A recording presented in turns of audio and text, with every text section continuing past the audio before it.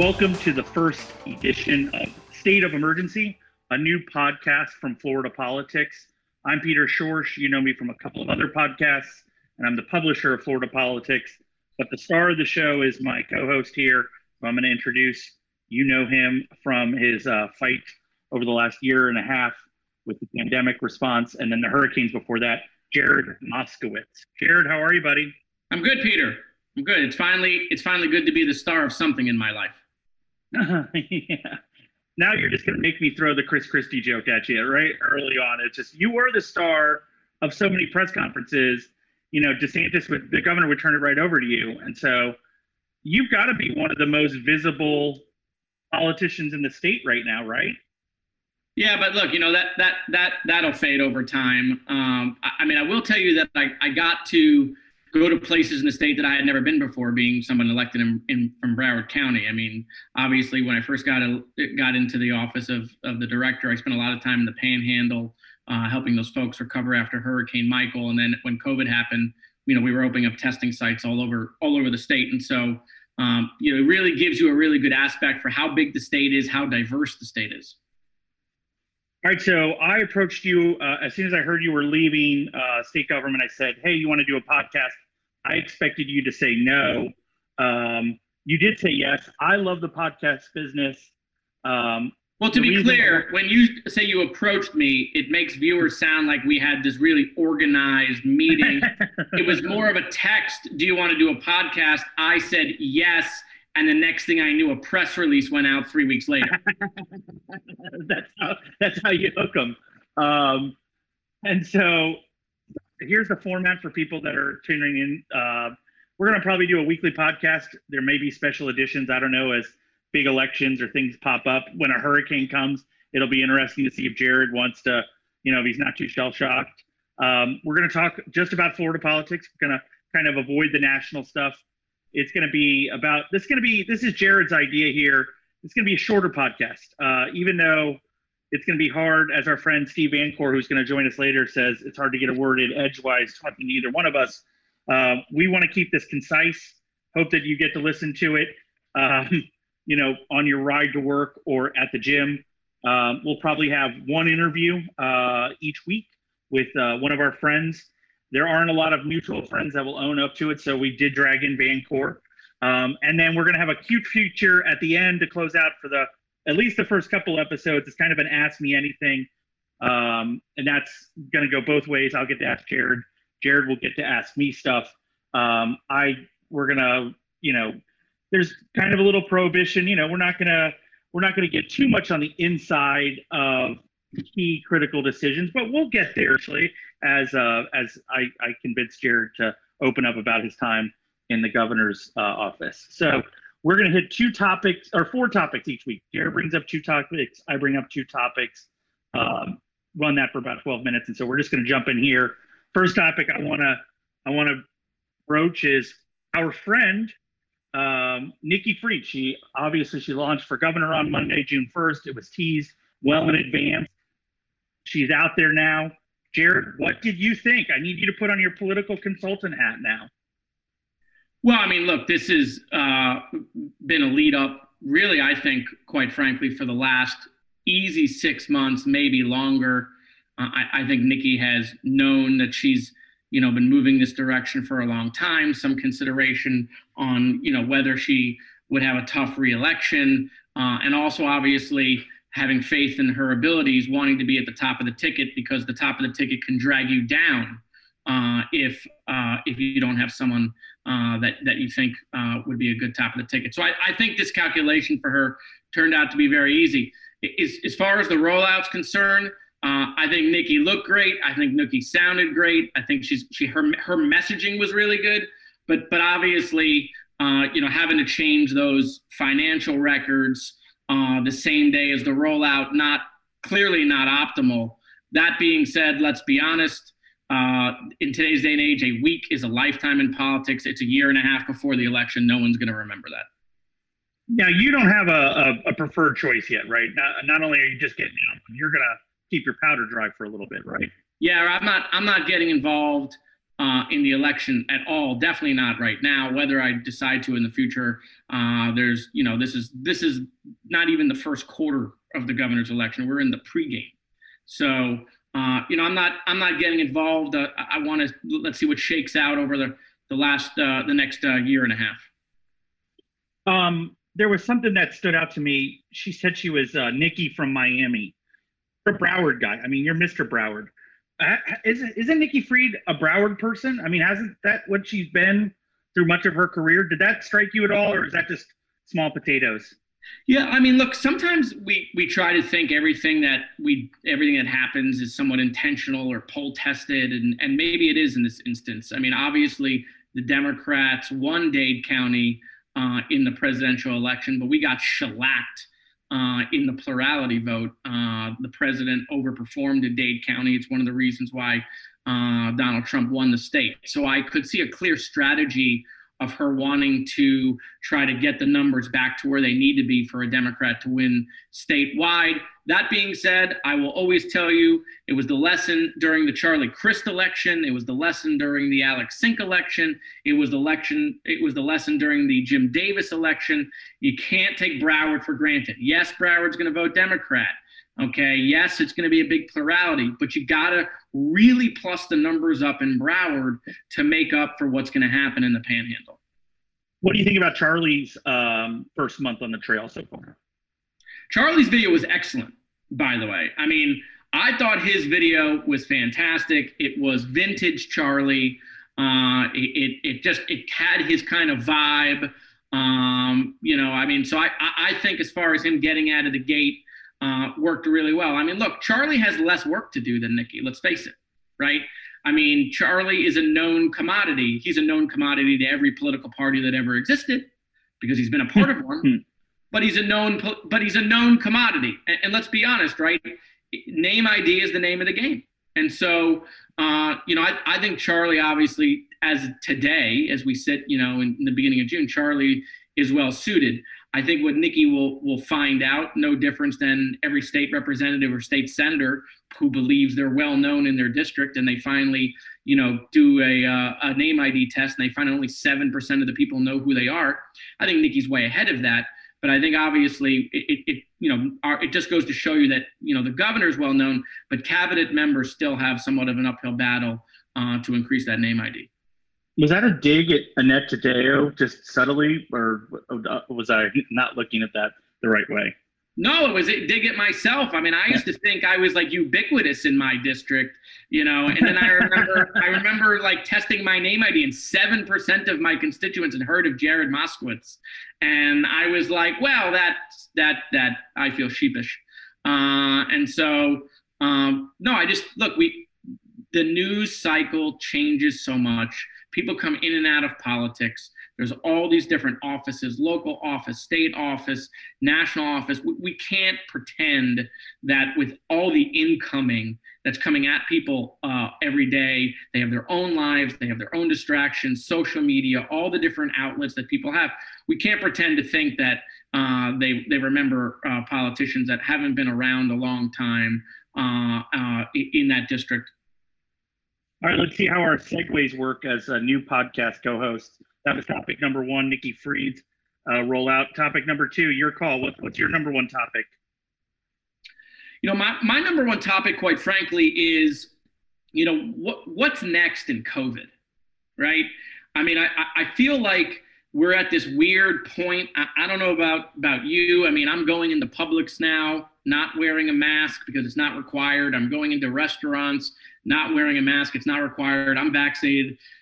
People need to go out and get vaccinated. But I still feel like we don't know what to do. I feel like there's half the segment of the population still living like COVID never happened. And then there's another segment who believes we're still in the beginning throes of the pandemic. And so I'm just curious, like, what do you think? I mean, where is COVID 90 days from now? I mean, we're still unfortunately having deaths from COVID. There's still families that are suffering. It's way down, obviously.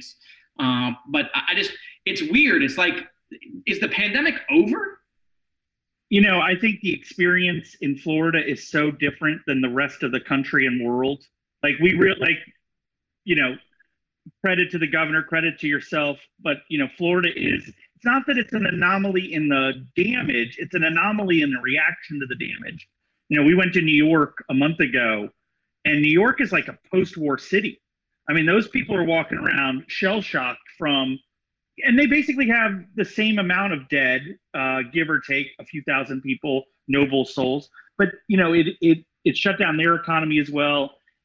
But if you talk to anyone in New York, to a man and woman, they are coming out of a fog. They're still in a fog, but they're coming out of a fog that's much different than the free state of Florida. And so that's my, and I think that you could extrapolate that to a much larger theme, which is if we've ever had two Americas before, we are certainly going to have two Americas post-pandemic.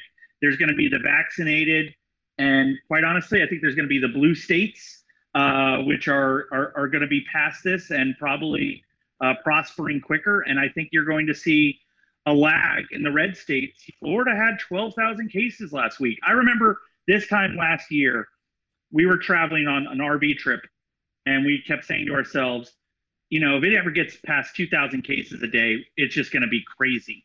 And it did get past 2,000 cases. We still lost 95 people yesterday. And this is, I think there was a great article in the Washington Post that said the pandemic is getting better just as it's getting worse. The rest of the world, Vietnam is on fire, Malaysia is on fire, Indonesia is on fire, rural India is on fire. I think that, they're talking about the new variants in the UK and everything like that. I think we should tread carefully. I think we really have to tread carefully here. I get the idea of like living our lives and everything like that and making micro decisions like, should the kids wear school masks, and, should I go to a theme park? But I just don't think, I feel like, Jared, I feel like the problem for Governor DeSantis and some of our friends is they're not respectful enough of the carnage that is really around us outside of Florida.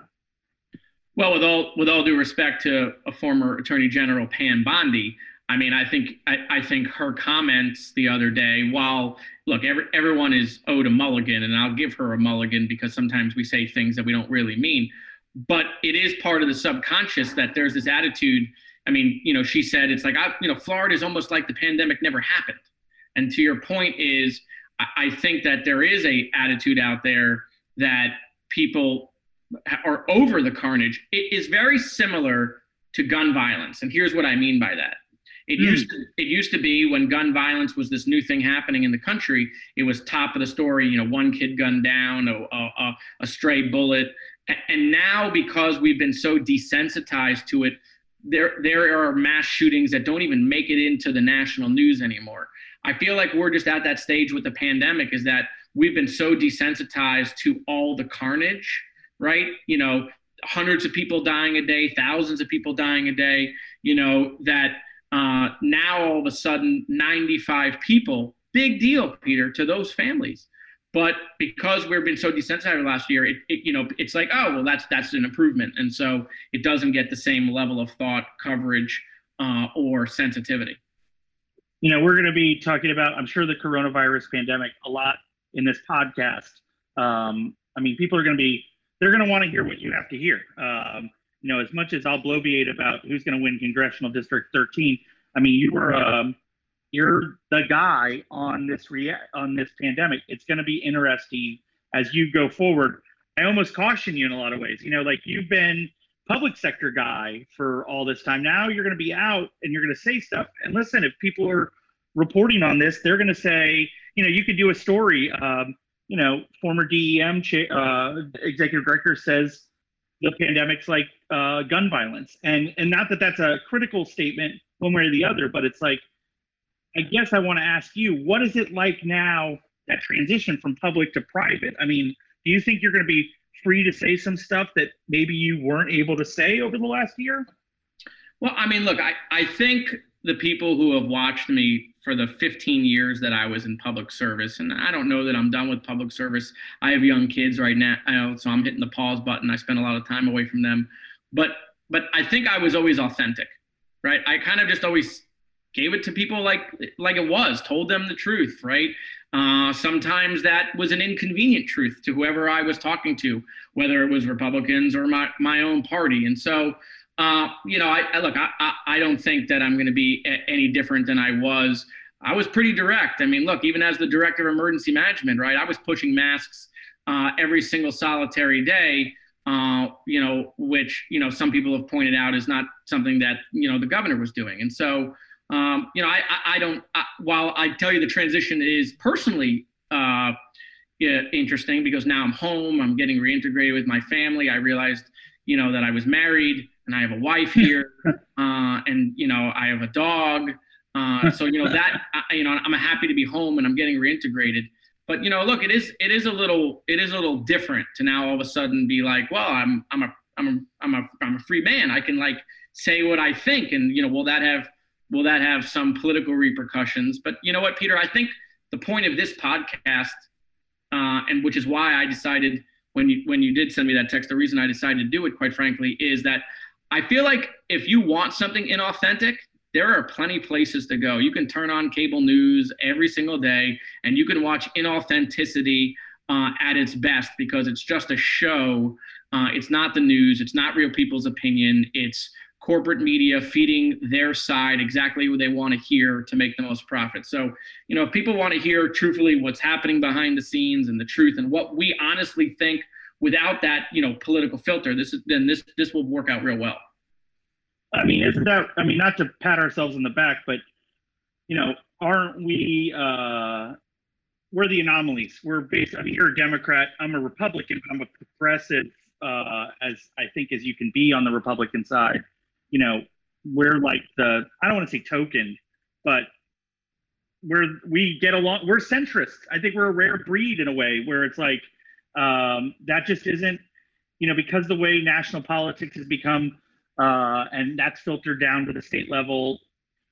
I take shit on both sides. I look at my Twitter feed and I got half Democrats saying I'm not tough enough on DeSantis. And then but then there I am popping, I'll pop DeSantis in a way, not that they don't drown. I think that they probably box out a lot of it, but I know that when I say something about DeSantis, I know it gets to some people. I know some people read, and the same thing on the Nikki stuff.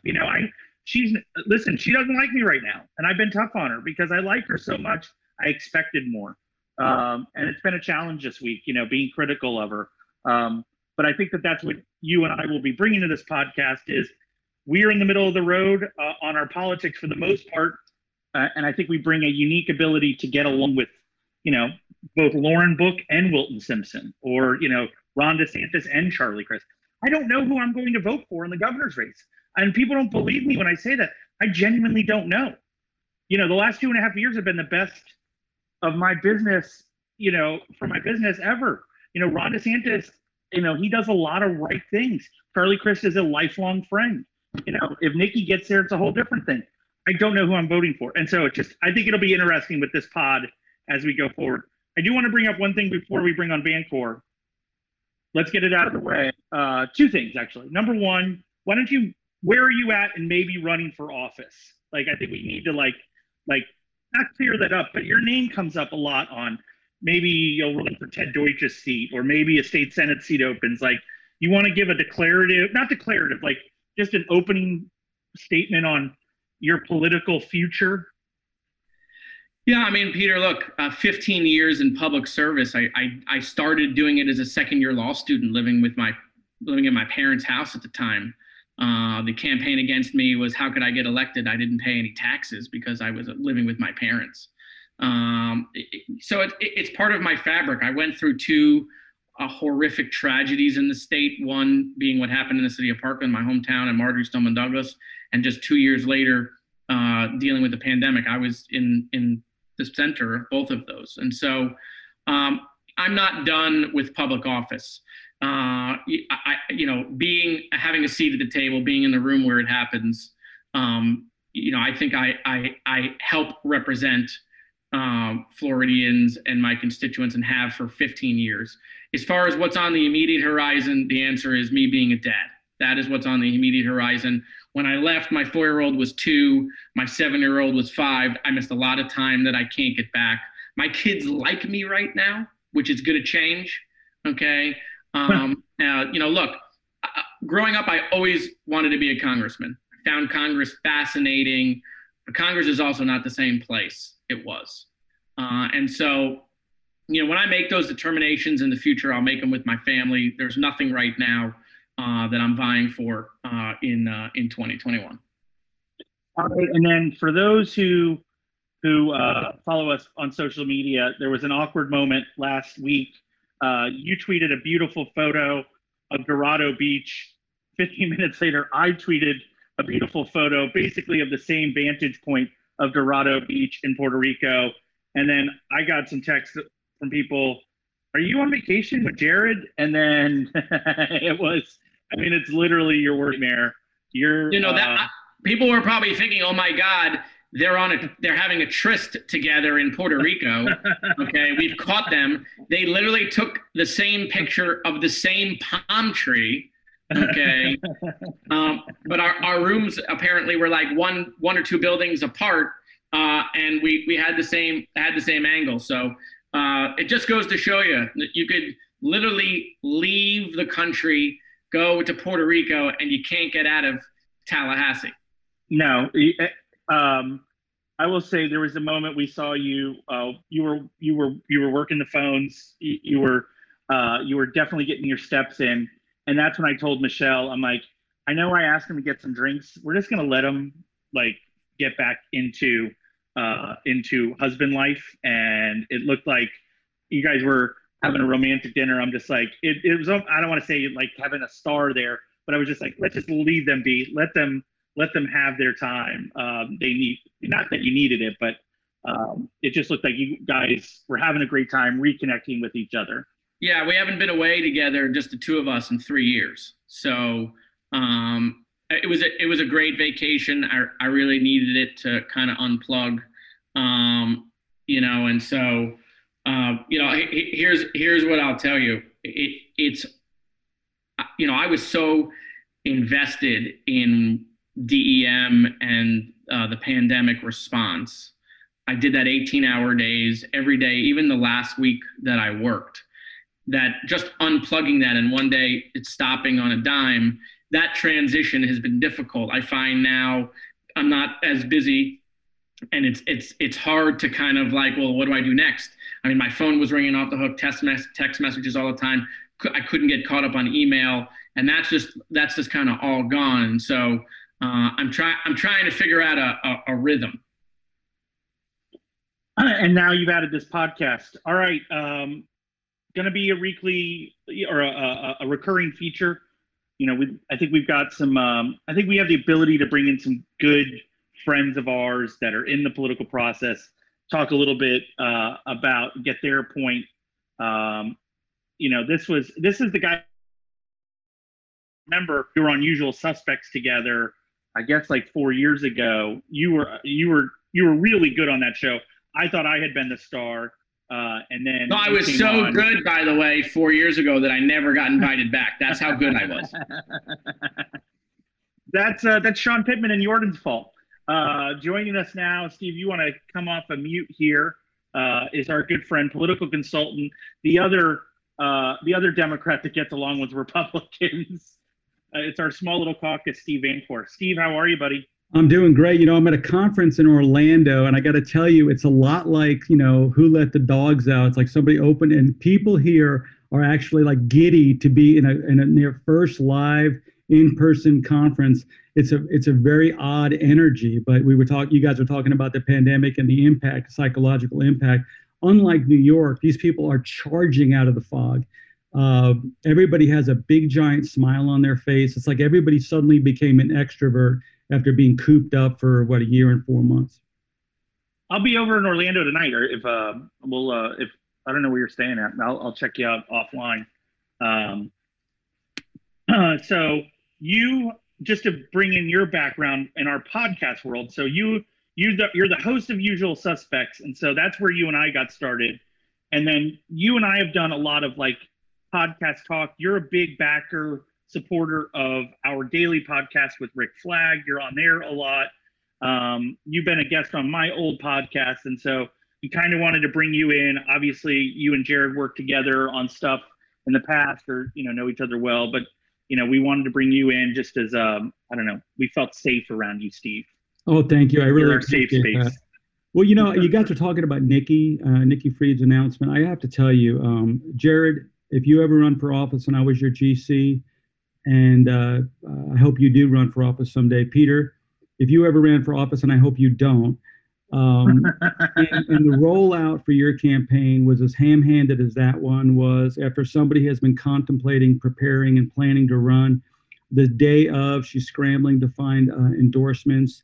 They post up on the website with the Secretary of State, which everybody was watching before they did their announcement. So the first round of news was ministerial. Then they screw up with the financial disclosures. You've been thinking about running for office for a year, and that was your rollout. She needs to clean house and start all over again. I will say that with total agreement. Her message was, I thought, spot on about being an underdog. We all get the joke. I thought it was a fabulously well done message. But the rest of the rollout was so ham-handed as to almost be embarrassing. Steve, you're not incorrect, right? I mean, like I said, the message was good. She looked great. She sounded great. The video was great. But I mean, let's be honest, right? We get caught in such inside baseball sometimes, right? 2 weeks from now, no one is going to remember this financial disclosure thing. And that's still a year and 4 months before the election. Right, except come September 1. Hold on, let me finish. Come September 1, whoever emerges with no money in the bank out of what's going to be a tough primary, we will be reminded by the $100 million juggernaut known as the Ron DeSantis campaign of the very thing that she was trying to cover up. Whatever it was, and I don't mean cover up in a criminal way, but whatever they did is going to be in the mail, is going to be on TV, it's going to talk about financial disclosures that were improperly filed. If I'm Ron DeSantis, I'm going to be showing that strategically. It's going to be weaponized against her, Jared, is my point. They destroyed Andrew Gillum with Hamilton tickets. They destroyed him with the tickiest, tackiest, all sins of omission in Tallahassee city government. If you don't think that they are going to drive a train through her not disclosing $280,000 of income as a pot lobbyist, I think you've been in the DEM bunker too long, my good friend. No, listen, here's all I'm saying. Here's all I'm saying. We're talking about it as if it's some disqualifying event. It clearly was suboptimal, right? And yes, it'll be brought up time and time again. I just think that if I'm the DeSantis folks, and I'm not telegraphing anything, they already did it, right? They've already coined her the lockdown lobbyist, right? What this campaign, at least for now, is going to be focused on is going to be COVID politics. What Nikki's been criticizing the governor for the last 6, 7, 8 months, and now what the governor is going to say she got wrong on her positions on COVID, right? She wanted schools locked down. They went right for the juggernaut, in my opinion, which is parents with kids and schools. And so, yeah, the financial disclosure thing, that'll affect maybe some fundraising. Yes, it was suboptimal. I just don't know that 6 months from now, you and I will be sitting at this podcast if we're still around and talking about, man, that financial disclosure thing continues to dog her. I just don't think that's what. Oh no, I agree with that. And on its natural sense, we my firm's done well over 200 campaigns, and we have a saying in our office, which is campaigns are about a lot of little things done well. And on day one, there were about 4 little things that were done poorly that doesn't portend good things. And you hit it, Jared, right on the head. Fundraisers will care about these things right away. They see Charlie Crist posting up $1.5 million. If she doesn't hit high six figures, they're going to see the ham-handed rollout, lackluster fundraising. Those are going to hedge their bets, are going to shoot right over to Charlie Crist.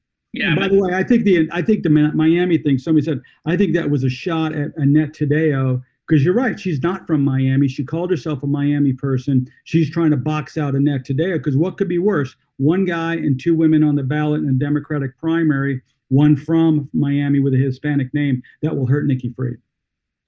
Yes, I want to ask Jared a question because it's you said it twice, and it was something I talked about on Twitter. You said she looked good, and I kept saying to people, "Wow, Nikki looked like I." The thing I liked about Nikki's rollout was this was definitely Nikki 3.0. You know, we knew her as a lobbyist, scrappy candidate. You know, and there was that phase of her career. Then we saw her as ad commissioner, cabinet member, you know, and there was that look and feel and action. And now this is a different iteration of Nikki. This is Nikki in cursive letters or script font. This is not Nikki Fried. This is not Agriculture Commissioner Fried. This is Nikki, a brand, you know, and clearly Kevin Kate, her consultant, is thinking about that. You know, her hair is longer. She's, you know, there's just a whole different look and feel to her. But is it right to do that? Are we allowed to objectify a candidate like that? You know, an attractive female candidate. What I mean, are we in danger of objective? Let's have three guys talk about, you know, how does a female candidate look here? And I just wonder. I'm so worried about that. No. It's a great question. First, going back to Steve's thing, I often think politics is like flying a plane. No one remembers the takeoff, but they always remember the landing, right? And so I just think that, yes, you know, her takeoff clearly was a little rocky. I just think as that flight continues and the journey goes on, it won't be a huge speed bump. When I mean she looks good, what I'm saying is I'm not objectifying her. I do think I was a big Hillary Clinton supporter. I was very involved in the Hillary Clinton campaign, and every time they said she had a great dress, her hair looked good, I always thought that was totally ridiculous because those comments were never made by their male counterparts. What I'm saying is she's running for governor. She needs to look gubernatorial, right? Being a cabinet member, okay, is a great thing. You can do a lot of good, but people don't know you. You're not on the big stage. Ron DeSantis is a juggernaut. He has been turned into a juggernaut, right? It's Donald Trump and Ron DeSantis. Those are the two leaders of the Republican Party right now, period. Okay. And so Nikki needs to look gubernatorial, like she can go and take on the guy who's auditioning for, you know, the Republican primary of 24. And that's what I mean when I'm saying she looked good. She's got to look like I look like a governor. Well, and the fact of the matter is, and scientific studies have shown this again and again and again in America and other countries, a more physically attractive candidate gets a natural bump when the public sees them. But I agree strongly with Jared. She looked good in terms. Steve, that explains. By the way, that explains a lot. The Gellers still get elected. I've never gotten that. Oh, there you go. Well, I've never gotten that bump. That's exactly right. But okay. I thought she did look gubernatorial. She sounded good. She sounded clear. She sounded articulate. But also, we can't deny it, she looks attractive, and I think that catches people's attention, and they're going to give her a few more extra seconds. The other things, maybe you're right, Jared. People may not remember it unless and until the DeSantis team decides to weaponize it, or the Crist team decides to weaponize it. But either regard, guys, let's face it. The three likely candidates running right now, Charlie Crist, Nikki Fried, potentially Annette Taddeo, all share one thing in common. They're likely to be beat or have a really, really tough run at getting reelected with reapportionment on the horizon, all of them in inverted seats that tend to perform Republican, statewide cabinet. I don't want to run against Wilton Simpson if he's going to run for ed commissioner. She might as well run for governor. Charlie Crist would likely be reapportioned out of his seat. He might as well run for governor. Annette Taddeo's seat, Donald Trump won it by 7 points. I don't blame her for taking a very serious look at running for governor. I wish she wouldn't, because that seat can likely only be held by someone like Annette, but she obviously has the right to do so. With the three common features, they're all likely to be reapportioned or beaten in their home seat. That's not exactly a good calling card for the Democratic Party. If I'm Charlie right now, and I think Charlie's adopted this attitude, you know, he's going into week 5 of his campaign. I think he's done a good job. Nothing like world beater yet. He's checked all the boxes. I thought the Kathy Castor endorsement was key, you know, locking down his home base. 1.5 million is a good number. It's not a world number anymore against somebody that's going to have 100 million, maybe 200 million dollars. But I will say this: Chris could do nothing for a long time. There is something very visceral about Ron DeSantis's reaction to Nikki Fried. I don't think that Ron DeSantis respects Charlie Crist. I think that they're two totally different kinds of politicians. And I don't think that he hates Charlie Crist. It's hard to hate Charlie, but there is something going on there about his, if you watch the press conference where he signed the budget, his reaction to Nikki Fried, I mean, he just unloaded on her. I don't think it's fair to say Nikki Fried did nothing during the pandemic. I can think of specifically her work to make sure that school children were fed through the free lunch program, et cetera, and pulling down food stamp money, et cetera. I can just think of that off the top of my head. I know he didn't do nothing, but that's not the way Ron DeSantis sees it. And he was just over the top almost yesterday in his reaction to. I just want to point out it was Scott Powers of Florida Politics who asked that question, just like it was A.G. Gankarski who asked DeSantis the question about what kind of message the transgender bill. It was kind of interesting that the two Florida Politics reporters had the questions that generated the news. So I was very proud of that. But just what do you guys think about DeSantis' obvious hatred for Nikki? Yeah, so I'll say two things about that. And I'm not saying anything where I have some inside knowledge. But what I think is that, he took so much incoming from every direction, everywhere, during the response to the pandemic. But a lot of the incoming literally came from someone who sits next to him on the dais in the cabinet. And I think that it was an unusual circumstance for him. He didn't have that anywhere else, really. And so I just think that, quite frankly, perhaps she's gotten under his skin in some instances. I would caution, obviously they're going to face whoever comes out of the primary, but I would caution folks in DeSantis' world who some might believe Nikki's not a serious candidate or they underestimate her ability. Nikki's going to work this really hard, okay? And the politics of the Democratic Party are literally changing by the day, it seems. And so, look, I think that they got to pay attention to Nikki. And if they dismiss her, the dismissiveness will be taken because they're dismissing her because she's a woman. Good point. They got to be very careful about that. Well, the irony of this is, and here's a plug for St. Pete polls, you guys found that Charlie was significantly ahead and Democrats were preferring Charlie because they thought he had a better chance of beating her. But the irony here is, if you look at it, Jared's exactly right. And I think it's proximity, right? She's the Marines on the shore. Charlie is the Air Force dropping bombs from afar. She clearly gets under the governor's skin. Charlie Crist doesn't seem to get under his skin. Ron DeSantis we thought Rick Scott was the perfect media robot. I would argue, and I mean this as a compliment, Ron DeSantis is at least as good, if not better, than Rick Scott was, in that he seems unflappable, always on message. His message is more nuanced and a little more complex than Rick Scott. You'd ask him, where's the men's room? And he'd say, it's all about jobs. But in this case, Nikki clearly gets under his skin. And so that's the irony, is people think Charlie Crist would be a better candidate to face off against him, but it's Fried who seems to really get his goat. And we saw that in full spades. His reaction was visceral. It was biting. And Charlie Crist has lobbed some pretty good bombs across, but he doesn't seem to care. I'm going to land the plane on this just because, Jared, when we first talked about doing this 30 minutes, I'm like, you'll see it kind of tends to run long, especially you get Vancor and I on. I always threaten, like, Vancor and I, just our phone calls. Like, when he's driving to South Florida, I'm like, that's a podcast. We should have just taped that thing, those 2.5 hours, and just served it up. It's interesting to me. It's a Democratic primary, and there's really not a defined progressive or African-American or minority in that race. It's very interesting given the leftward tilt nationally.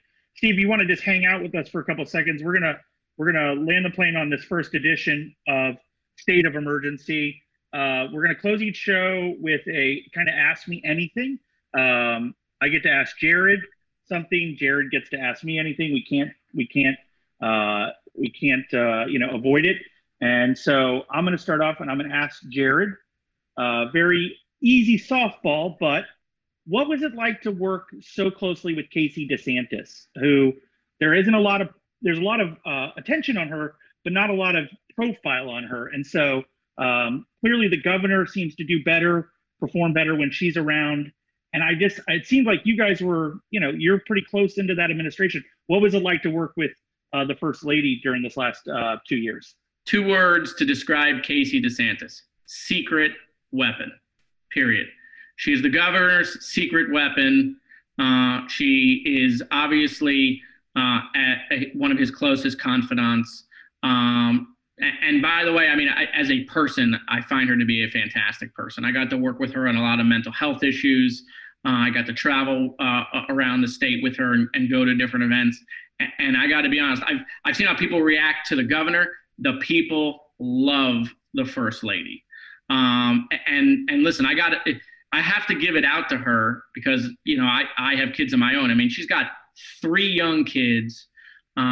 This is someone who is a mom first, by far, taking care of her kids and still intimately involved in the day-to-day stuff of the administration. I can tell you, whatever the governor's future is, if he decides to run for president, Casey is going to be by far the biggest difference, in my opinion, between him and some of the other Republican candidates out there. When the national media and other states see Ron DeSantis and they see Casey with him, it's going to become a package deal. All right, your turn. Go ahead and shoot. Who wins the governor's race? We got 3 people out there right now. You can add Annette Taddeo in there if you want. Handicap it for me. Who wins? This is like the Super Bowl. You just have to win the AFC title to get here. So, Nikki versus Charlie. All Charlie has to do is finish 1 vote ahead of Nikki Fried, and then the clock starts over again. And I think people are underestimating it. The election was only decided by 30,000 votes last time. And that was with a very, unpopular new candidate, Andrew Gillum. So I think the strategy for Fried, I was talking with a very major DeSantis donor about this last night, who was upset about his stance on the transgender issue. I think you let DeSantis have as much rope as possible right now. Let him continue to campaign or to do media interviews with OAN and the Federalist. Let him continue to sign legislation like barring transgender athletes. Let him be as conservative and as Trumpian as you want. And then I think what Chris does at that point is he pops in as a Biden-esque figure and says, this is not how state government is meant to be. It is not supposed to be a 50% equation. And at that point, he probably still loses by about 50,000 votes. My predicted money right now is on DeSantis to win. But I will say this. I really think it will be a DeSantis Demings victory night in November 2022. I think that Marco is in a lot more trouble. He does not have any of the upside that Ron DeSantis has. And I think we're going to see a very strong candidate in Val Demings. I love it. We can play this back now in November 2022. See if you got it right. It's going to change. It's going to change week to week. Trust me. I'm the guy who thought Gillum was going to win by 7, for God's sakes. All right. Thank you. By the way, so did Gillum. Yeah. Thank you. So did Kevin Cate, the architect of Nikki Fried's campaign. Thank you to our producer, Jay Caruso, to Phil Ammon, who's handling some of our technical side. My colleague, he'll eventually be able to sign us out. Jared Moskowitz, thank you for agreeing to do this and sharing your really valuable insights with this audience. I'm Peter Schorsch. This was State of Emergency. We hope you will tune in to our next episode, available wherever podcasts can be downloaded.